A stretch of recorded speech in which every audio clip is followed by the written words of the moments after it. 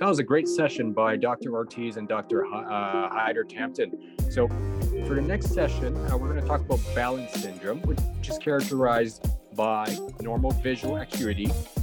Visual fields are also normal, but a mild simultagnosia, ocular apraxia, and optic ataxia. This is a really exciting segment for you. We don't usually see this kind of stuff, so we hope you stay tuned for this one as well. Thank you.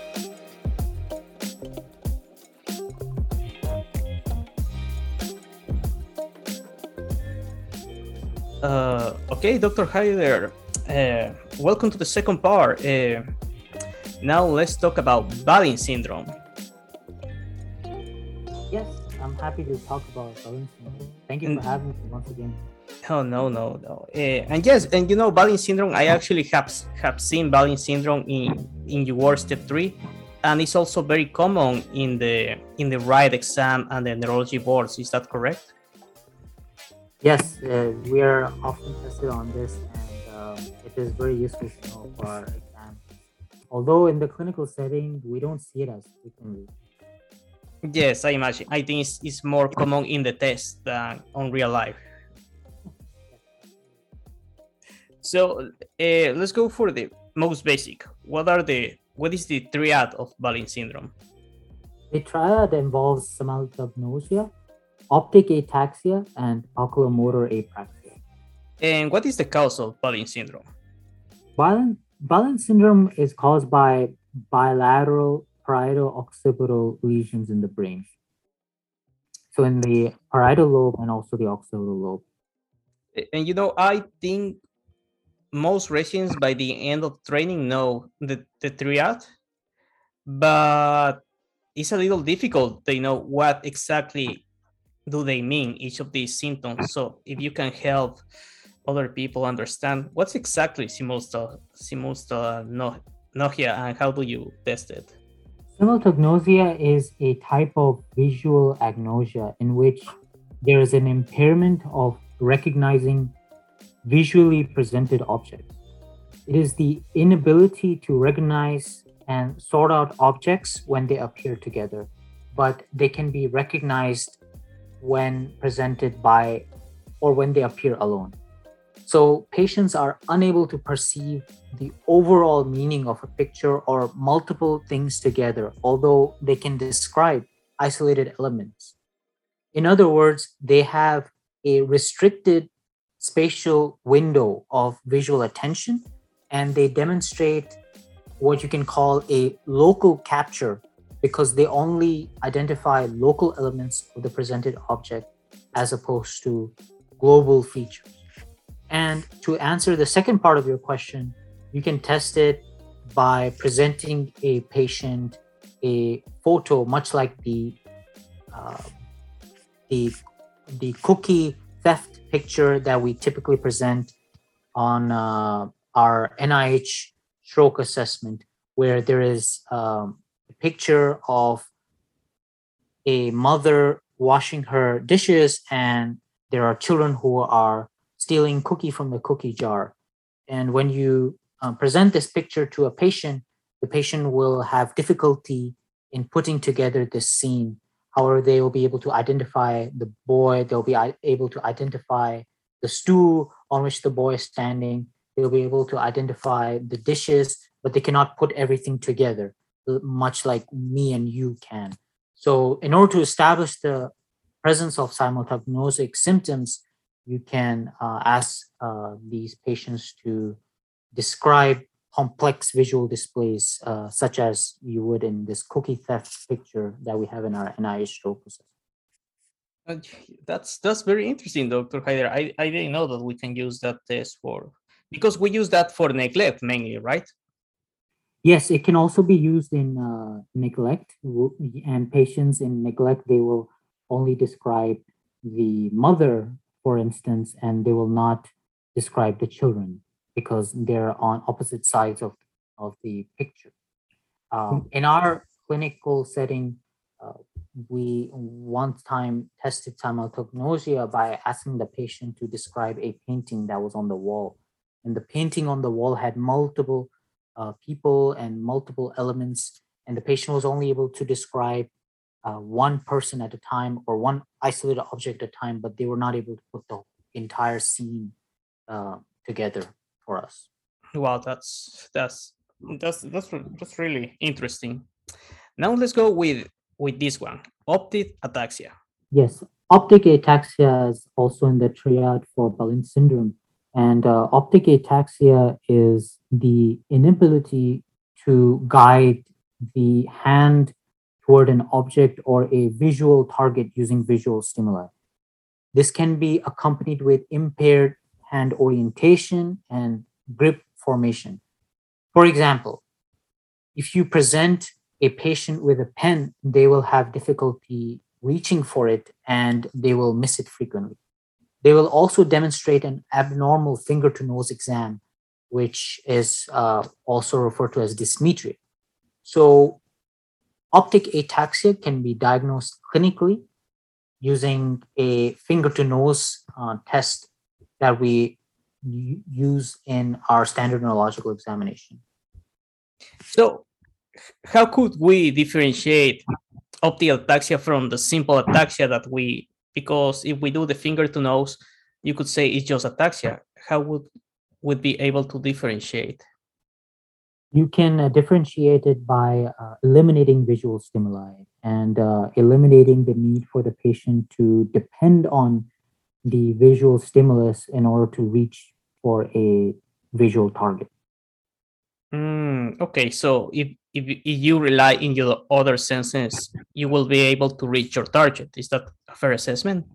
Yes, and also if you are concerned that this ataxia is not a true optic ataxia but rather a cerebellar ataxia, then you could also do other cerebellar parts of the examination and do a full assessment of whether or not they have nystagmus present, whether or not they have heel to shin dysfunction present, etc.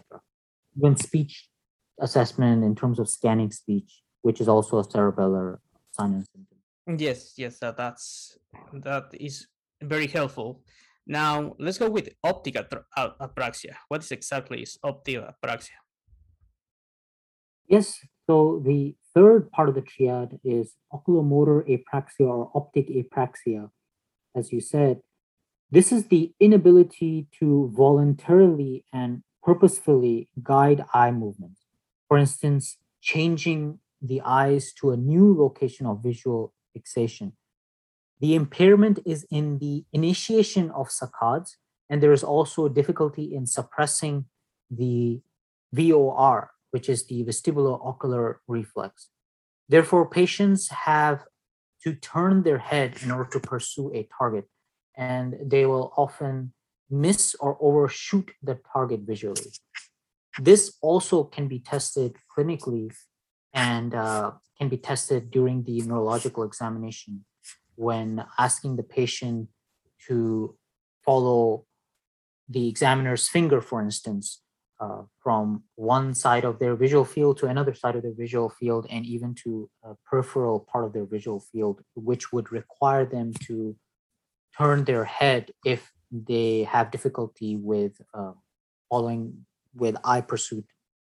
So doctor, when you test the eye movements, you test saccades and smooth pursuit, right? Yes, exactly. Mhm. Have this.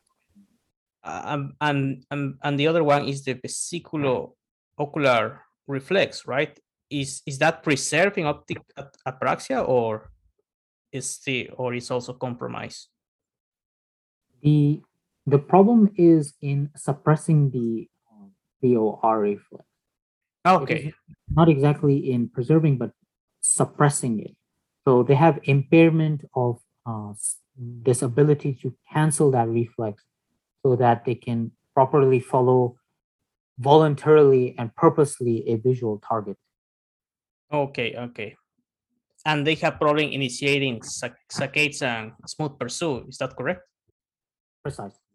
Okay, that's and now, Doc, let's go to the real world. Have you seen Balint syndrome? Yes, I have seen it twice in the outpatient setting and also in the inpatient setting. In the inpatient setting, it was a patient that had stroke. And in the outpatient setting, it was also an elderly patient that had presented as a follow up after bilateral parietal and occipital strokes, secondary to a likely cardioembolic phenomenon. And for your inpatient, I guess he had restricted diffusion, right? Yes, that is correct on the MRI. Okay, okay. And can you tell the audience, just as a reminder, what another MRI do we use to prove that it's true ischemia? Yes, so in order to prove that this is true ischemic stroke, you would need to look at a DWI, diffusion weighted imaging sequence, and also an ADC sequence in order to make sure that there is a match and there is an ischemic stroke, acute ischemic stroke. Oh, that's fantastic. And what happened with this patient? It had the three components of Balin syndrome.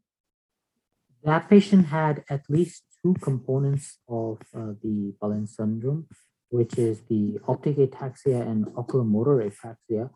The simultagnosia was very difficult to explore because of the cooperation of that patient. So, but at least there was optic ataxia, oculomotor apraxia. And the optic ataxia was tested by having the patient touch the examiner's finger. And the oculomotor apraxia was also assessed by having the patient follow the examiner's finger on smooth pursuit and also on initiation of saccades during the neurological assessment at bedside. What about the visual fields? The visual fields were preserved or were compromised? The visual fields were actually compromised on the right side because the patient also had predominantly left-sided stroke. Oh, but yeah, but that's really interesting because because you can still have simultaneous or these symptoms. If we cover the other eye, we could check for the other signs, correct? Yes, but this was not done on that patient. The simultagnosia was not explored that well on that patient. Yes, because of the cooperation of the patient. But I guess you have more cooperation with your outpatient, with the patient that you see in the outpatient setting. Can you tell us about that patient? Correct. The patient in the outpatient setting was more cooperative and also unfortunately had a additional comorbidity of neurocognitive dysfunction that could have also been vascular in etiology. So she demonstrated all three components of the triad, which include the optic ataxia, the oculomotor apraxia, and also the simultagnosia. And the simultagnosia in this patient was tested by asking her to look at a painting on the wall of our office, and she was only able to identify one element at a time on the painting, but she was not able to describe the scene in its entirety. And additionally, she had difficulty following the examiner's finger without turning her head.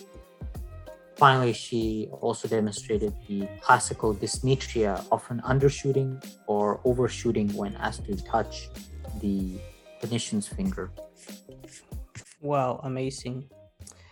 I mean, can these patients walk by themselves, or they need to be with someone? I mean, how is the life of this person?